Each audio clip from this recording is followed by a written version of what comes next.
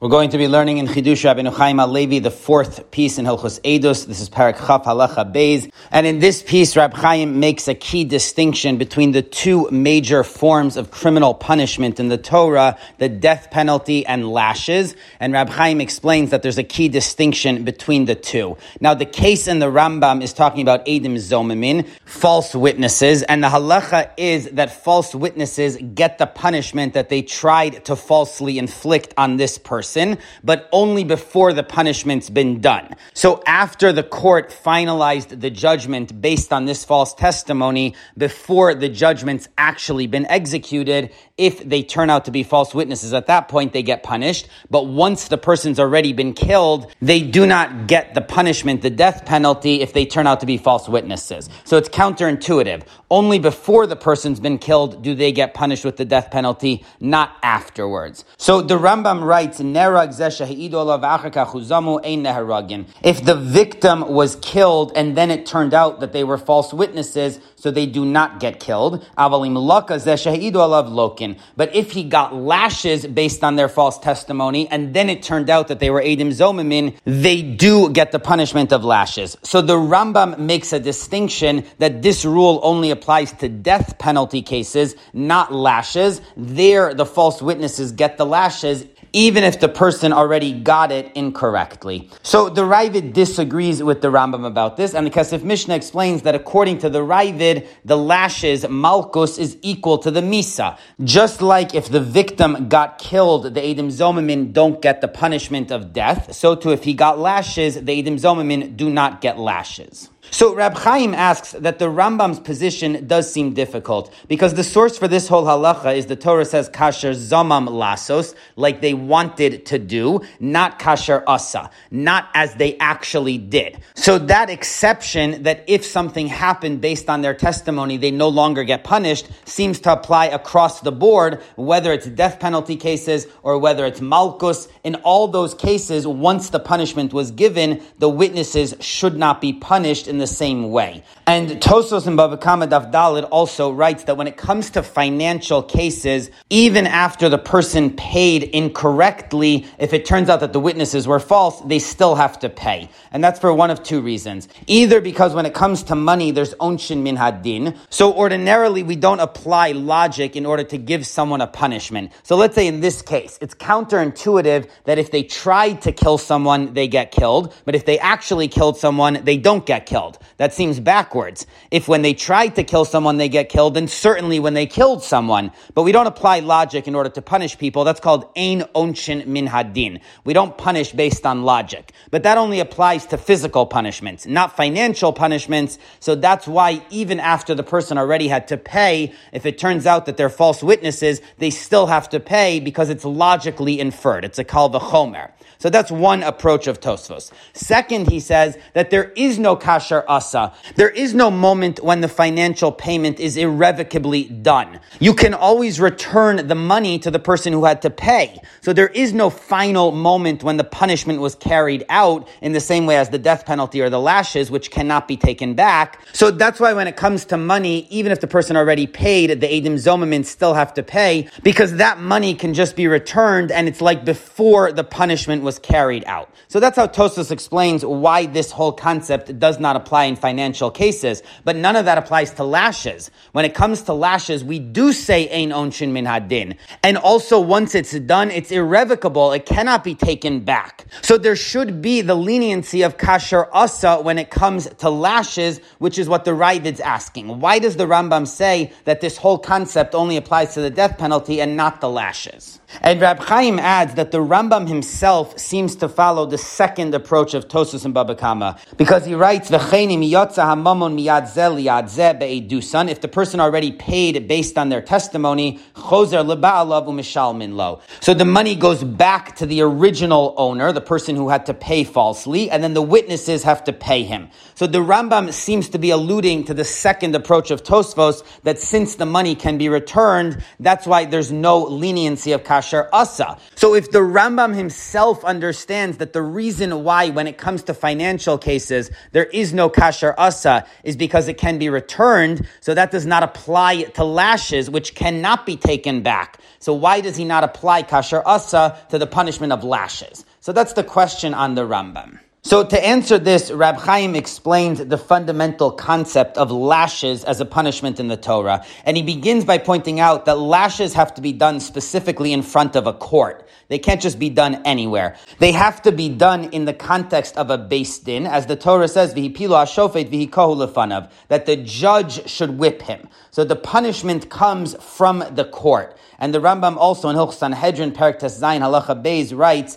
Malkin bizman hazeh b'chol makom min haTorah b'fnei shlosha smuchin. There can be the punishment of lashes nowadays in front of 3 judges who are ordained, who have the proper qualifications to give the punishment. So it seems like not only the judgment that this person should get malchus has to come from the judges, but the actual malchus, the actual punishment itself, has to be carried out in front of the judges in the context of the beis din. And Rab Chaim proves this because the halacha is that even if they just tie the person up to get ready for lashes and then he escapes, so he no longer gets the punishment even if he's captured. Based on the pasuk that says, V'nikla achicha le'einecha, that the person who sinned should be embarrassed. So since this person was already embarrassed, even though he didn't get any lashes, that's sufficient and he no longer requires the punishment. So this halacha is clearly talking about when the court ties him up to prepare him for lashes. It's not talking about if some random person off the street does it. So it has to be done in front of the court. Now, once we understand that the Gemara interprets the pasuk of V'nikla achicha le'einecha, which is a description of the punishment of malchus in the Torah, because the Gemara says that kivan shenikla harehu ka'achicha, that once he gets the lashes, he's like your brother for everything. So he's atoned. So V'nikla, that word that he's been embarrassed, is a reference to the concept of lashes overall. So once we see that the Gemara understands that that word is talking about specifically lashes in front of a court, not just lashes from anyone, so we can extrapolate that all lashes in halacha have to be given in front of the court. And the Gemara in Makkot Chav Gimel has a description of the lashes. One of the dayanim is reading, one of the dayanim is counting, the other is saying to hit him. So the dayanim, the judges, are an integral part of giving the lashes. Again, because of this idea that the lashes have to be given in court, they're not given by some random person. So from all this evidence, Rab Chaim proves that the concept of lashes in halacha is not that the court decrees this person deserves lashes and then some other entity like the judges or someone else gives him the lashes, but the court itself is the one that administers the punishment of the lashes. So now based on that, says Rab Chaim, if the lashes were given outside of the court, they actually would not count as lashes. It would just be like someone hitting someone else, but it would not count as the halachic concept of the punishment of malchus. So now this distinction can answer the question on the Rambam, because when someone gets malchus and then it turns out that the testimony was false, so they should not have gotten that malchus, it's the equivalent of as if they got lashes outside of beis din. Because since it turned out that these were false lashes, so this does not meet the criteria for having been given in beis din. So it's like they didn't get malchus at all. Yes, they got physical lashes, but they did not get the halachic punishment of malchus because it's like it was done outside of a beis din. As opposed to misa and mammon, death penalty and financial payment, there, even though the person did it falsely, so they didn't deserve the death penalty and they didn't deserve to have to pay, but it's not missing the very concept of misa and mammon as a punishment in halacha. Even though it was done falsely, but still it was done because those things don't require being done in front of beis din. So since they physically happened, and that certainly happened, the person was killed, the person had to pay, so that meets the criteria for misa and mammon having been done, and the Torah said, kasher asa, that once the punishment is done, the Edom Zomin don't get punished. So that's the difference between misa and mammon versus malchus. Now, even though when it comes to misa and mammon, the punishment should not have happened, happened. So we could say a similar logic, that since this should never have happened, it was a travesty of justice, it was totally false. So you could say that doesn't meet the criteria of Misa in Bezdin, because it was done incorrectly. But that's exactly what the Torah says, Kasher Asa.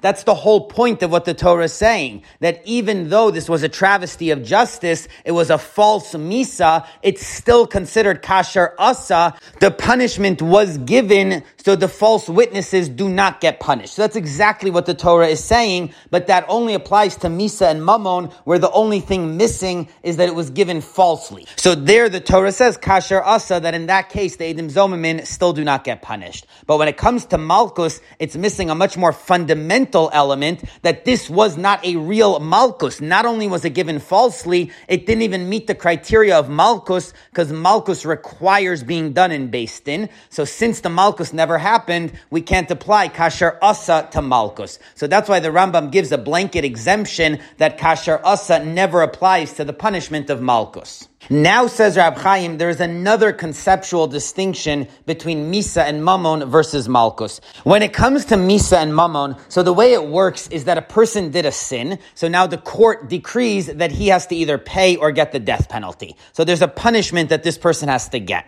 As opposed to Malkus, which works differently. The court says this person deserves Malkus. So now they have the obligation to get Malkus on them, and they have to take care of that punishment. But it's not as direct as the other punishments. And Rab Chaim brings a few pieces of evidence for this. First of all, the halacha that if they tie the person up and prepare him for Malkus and then he runs away, so he no longer gets Malkus because he already fulfilled V'nikla. But he didn't get the actual punishment. So how can he get out of the Malkus? So again, this shows that there is an obligation to get the Malkus that can be fulfilled even without getting the actual Malkus, which is different than Misa and Mammon.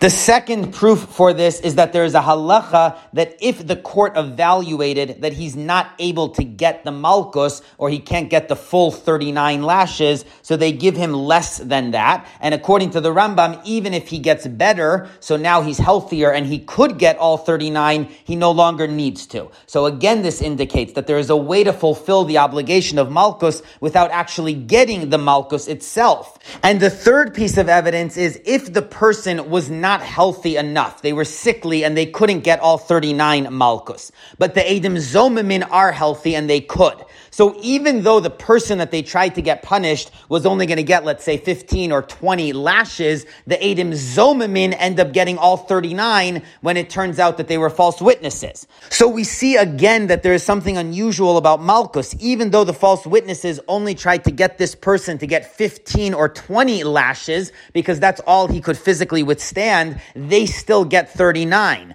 So we see that the Malkus is a less direct form of punishment than the Misa and the Mammon. It's not that the court is saying this person has to get 39 lashes, or 25, or 20, or whatever they can withstand. The court is saying this person deserves Malkus. Now, how exactly that gets fulfilled could be done in a number of ways. Either they get the lashes, whatever they're able to withstand, or they run away, or whatever it is, but there's different ways to fulfill the obligation of Malkus. And that's also why even if the person was only going to get 15 or 20, the false witnesses could get all 39, because again, there is a concept of Malkus. It's not about the 20 lashes or the 25 lashes, it's that this person deserves the punishment of Malkus, and there are different tracks within that to fulfill that obligation of punishment.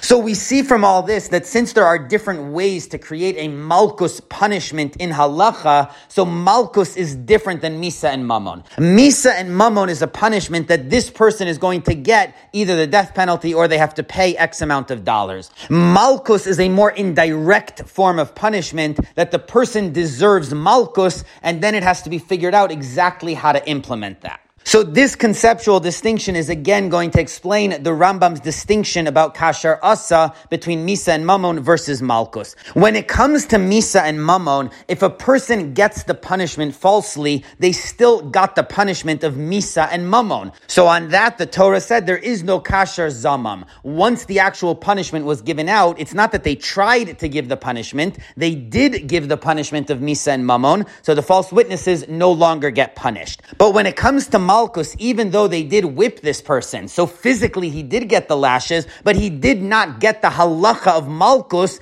because again, the whole decree of the court was done falsely. So when the court said this guy deserves malchus, it turned out not to be actual halachic malchus. There was no status of that punishment. So when they ended up hitting him, they were just randomly giving someone lashes, and even though he physically got hit, he never got malchus. So there is no kasher asa. We can't say that they gave him the malchus and now the Eidim Zomamin don't get it. It's still kasher zamam. They're still trying to give him the punishment because he never ended up getting the malchus. So both of these conceptual distinctions lead to the same thing, that according to the Rambam, the malchus has to be done properly. If it's done improperly based on false testimony, so it's not considered in front of the court. It's also not considered actual malchus because the person never got that punishment in halacha. It was all false. So even once the person gets lashes, it's still not kasher asa. It's still considered kasher zamam, and the false witnesses do get punished, as opposed to misa and mammon, which do not have those extra qualifications of malchus. So even if the person is given those punishments falsely, it's still considered misa or mammon. So once it's done, the Torah said that's considered kasher asa, and the Eidim Zomin do not get punished, except for mammon, because it has a separate reason. Since the money can be returned, so it can revert back to being kasher zamam. So that's the explanation of the Rambam's distinction between misa and mammon versus malchus, as well as the three categories of misa, malchus, and mammon, and they each function differently. But now Rab Chaim asks that this is such good logic that it seems to undermine the whole punishment of kasher zamam with regards to malchus to begin with. Because if we're saying that false witnesses cannot give this person real malchus, so how does the Torah ever apply kasher zamam, that if they try to punish him with the punishment of lashes, the witnesses get it instead? How can we ever apply that? Because in fact, they never tried to give him real malchus. They just tried to get him physically whipped, but that was not considered malchus in halacha because malchus can never be given falsely. So forget about the case when he already got the malchus. Even if he did not get the malchus yet, still there should be no punishment of malchus for the false witnesses, because in fact they never really tried to give him malchus. It's impossible to give someone malchus based on false testimony. So Rab Chaim explains this based on the Mishnah at the very beginning of Makkot, Eidim shehidu al echad shu ben grusha, einan nasin ben grusha. If witnesses testify that a Kohen is actually the son of a divorcee and a Kohen, so he's disqualified from being a Kohen, and then it turns out that they're false witnesses, so we don't say that their punishment is that they'll be a ben grusha if they're a Kohen, because the Torah says vasisem lo. Only the witnesses get punished, not their children. Now, if we disqualify the witness from being a Kohen, so that's going to affect his children and all future generations, they're also going to be disqualified from being Kohanim, so that would be unfair. Only the witness is supposed to be punished, not his children. So since we can't give them the full punishment of being a Ben Grusha, so we don't give them that punishment. Now, says Rab Chaim, forget about Vasisem Lo, that only the witness should be punished and not his children. Even without that, how could we ever punish this witness by making him a Ben Grusha when the original victim, who he was trying to make a Ben Grusha, was not actually going to be a Ben Grusha? It's the same thing. Anytime a witness falsely accuses a Kohen of being a Ben Grusha and a disqualified Kohen, if it's false testimony, it doesn't accomplish anything. So we might make a mistake and think that this Kohen is a Ben Grusha. The court might even rule that he's a Ben Grusha, but of course it's based on false testimony, so it doesn't change a thing in the world. This person is not a Ben Grusha. His mother was validly married to his father, the Kohen. So how could we ever apply kasher zamam as they tried to do to the fact that they tried to make this Kohen falsely known as a Ben Grusha when nothing was going to change? Why does the Gemara say that the only reason we can't apply the Ben Grusha punishment to the Eidim Zomamin is because of Asisem Lo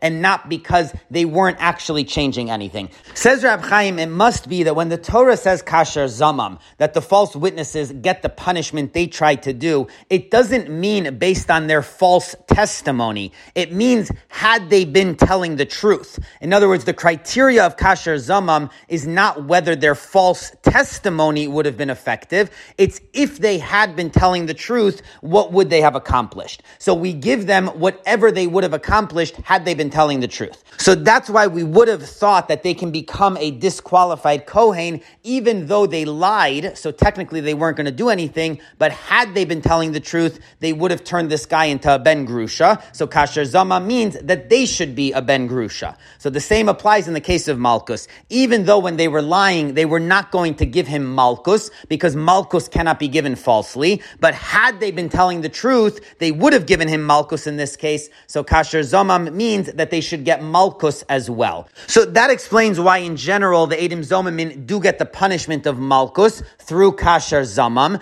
even though there can be no punishment of malchus falsely. So malchus has a sort of middle position. On the one hand, if the Edom Zomamin try to give this person malchus falsely, it is included in kasher zamam, but it's not included in kasher asa, because the criteria of kasher asa is only when they actually do the punishment and the person gets real malchus, and that can never be done falsely, as Rab Chaim said, because false malchus is not considered malchus. So kasher asa only applies to misa and mammon. But kasher zamam has a different criteria. We don't look at what they actually were going to accomplish, but rather we look at had they been telling the truth, what would they have accomplished, and that's the kasher zamam. So there's a difference in the criteria between kasher zamam and kasher asa, and that explains why malchus is included in kasher zamam and not kasher asa. So this is Rab Chaim's approach to understand the Rambam's ruling that there is no exemption of kasher asa when it comes to malchus. So now in the final paragraph, Rab Chaim turns to explain on what point does the Ravid disagree with the Rambam. So Rab Chaim wants to know, when the Gemara says that kasher asa, once the punishment is given, the Edom Zomamin no longer get punished, what is the reason for that?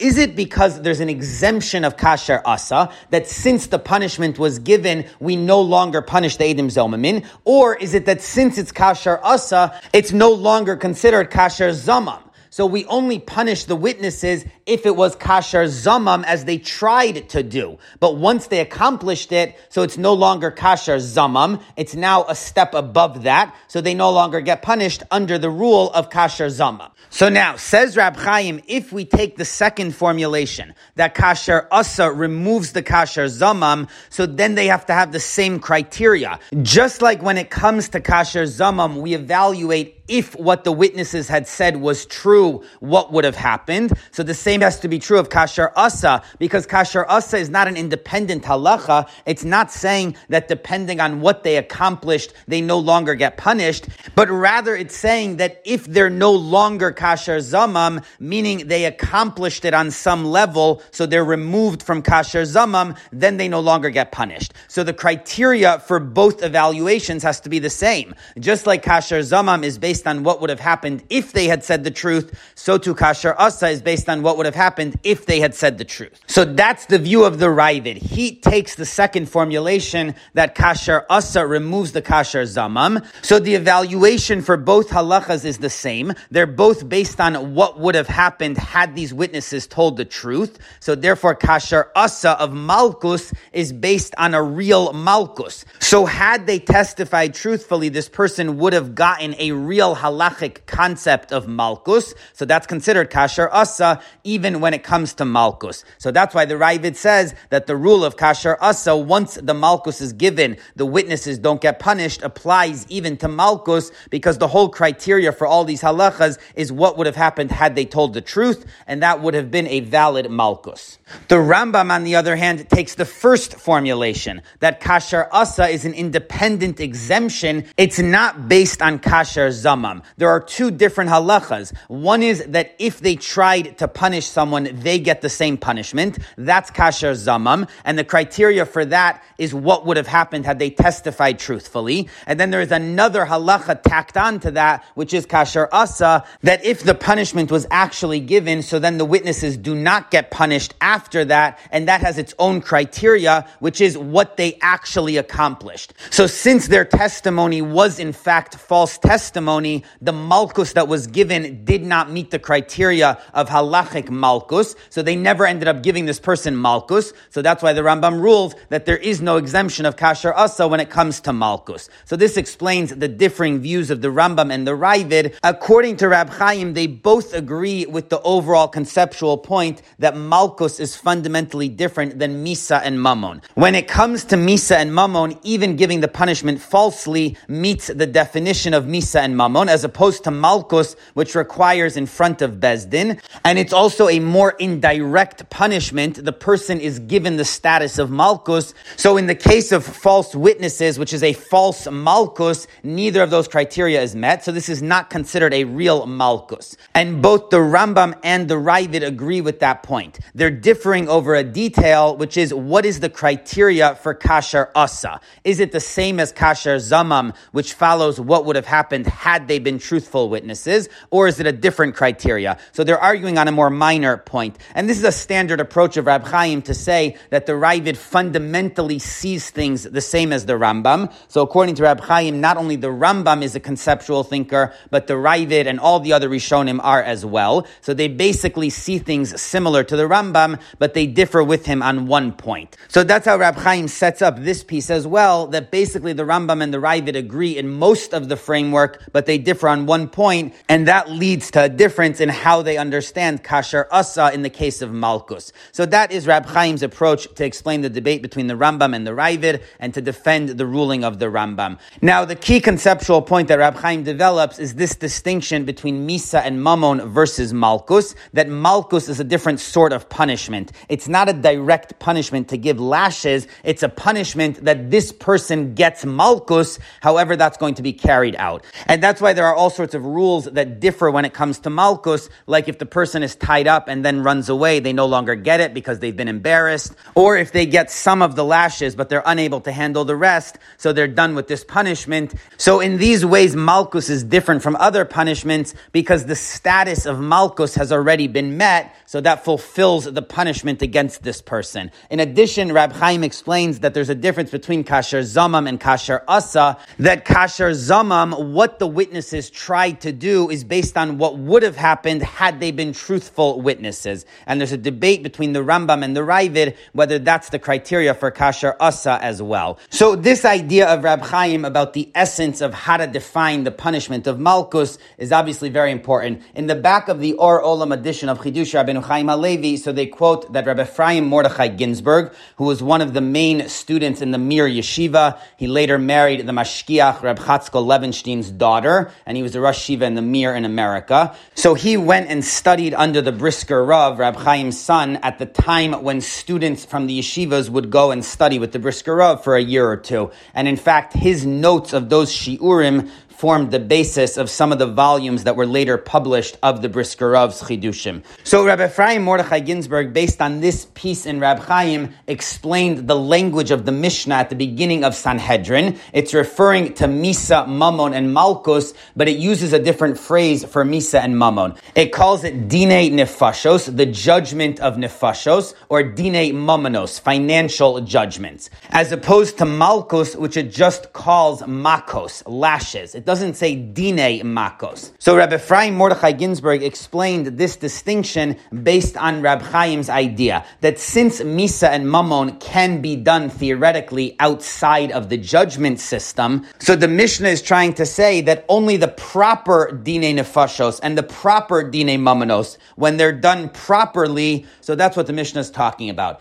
as opposed to Makos, where it doesn't need to specify Dine Makos, because it's understood that every malchus that's done properly must be done according to the proper judgment. That's Rab Chaim's whole idea, that if the malchus is done improperly, then it loses its status of malchus. So it's understood, even without saying dine makos, that the malchus must be done in the proper rubric of a beis din. So he told this to the Brisker Rav, and apparently the Brisker Rav praised this. So that's a nice addition to Rab Chaim's idea. Now they also quote from Dayan Fisher a very good question on Rab Chaim, which is Rab Chaim says that that since the witnesses were false, so the whole malchus was false, and it's not considered malchus. But he asked, what happens in a case where, let's say, there are 4 witnesses that testify that this person deserves malchus? 2 of them are proper, and 2 of them are false. So now the person got malchus, and they actually deserved it, and then it turns out that one of the sets of witnesses were Eidim Zomamin. So presumably, according to the Rambam, they would still get the punishment of malchus, the false witnesses, even though the person got proper malchus. So Rab Chaim is assuming that when the witnesses turn out to be false, the whole malchus falls off. But what happens if there was more than one set of witnesses and only one of them was false, the other ones were proper, so the person did actually get a proper malchus? It seems like, according to the Rambam, the 2 false witnesses would still get punished, even though, according to Rab Chaim, that should be a case of kasher asa, even in the case of malchus. So that's a very good thought experiment and question on Rab Chaim's approach. Now, Rav Shach and Avi Ezri questions Rab Chaim's approach because he says that Rab Chaim seems to be assuming that kasher zamam, when the Torah punishes the false witnesses for giving false testimony, it's based on what halacha they try to create. So they try to get a judgment of malchus or a judgment of misa. So based on that, the Torah gives them the same judgment. But says Rav Shach, that seems too fancy a formulation of kasher zamam. It seems on a more basic level that it just means someone tried to harm someone else through testimony, so they deserve to get punished with what they tried to harm someone else. So according to that, it doesn't really matter if it was a proper judgment of malchus or not. The fact is that these guys were hoping to get an innocent person to be whipped, so they deserve to have the same physical punishment given to them, regardless of whether it would have been an actual malchus or not, but they were trying to harm someone physically. It would have been painful, so the Torah says that they get that same punishment. So according to that formulation, Rab Chaim's whole approach would fall off. Now, it's worth noting in conclusion that the Kesef Mishnah has his own 2 answers to explain the view of the Rambam, and they're both very interesting. The first approach of the Kesef Mishnah is that the Rambam believes kasher asa is limited only to death penalty cases. Only there the Torah said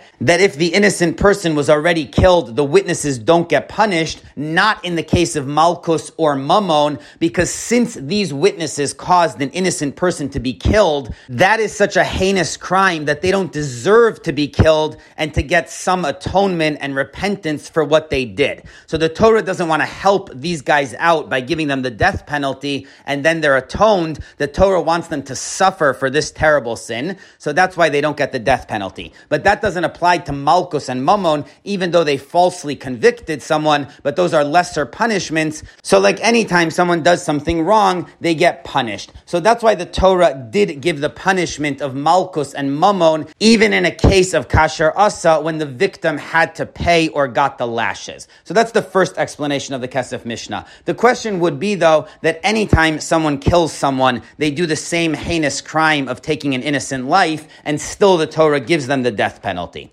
Then the Kesef Mishnah gives a second answer, which is even more fascinating. He says that since the presence of Hashem is in a court, so the fact that this innocent person got the death penalty at the hands of this court must mean that they were not so innocent. Because Hashem would not have allowed the court to actually execute an innocent person. So if the person got executed, it means that this was part of Hashem's plan. He wanted this to happen. The person deserved it for some other reason. So even though these witnesses testified falsely, they don't get the death penalty because obviously Hashem agreed with what they did. As opposed to malchus and mammon, which are less severe. So even though that happened falsely, there's no proof that Hashem wants it to happen. So there the witnesses do get the punishment, even though the person already got the malchus or had to pay. So those are the Kesef Mishnah's 2 solutions to this. Now, the reason Rab Chaim does not like the Kesef Mishnah's explanations, he explains at the beginning of this piece,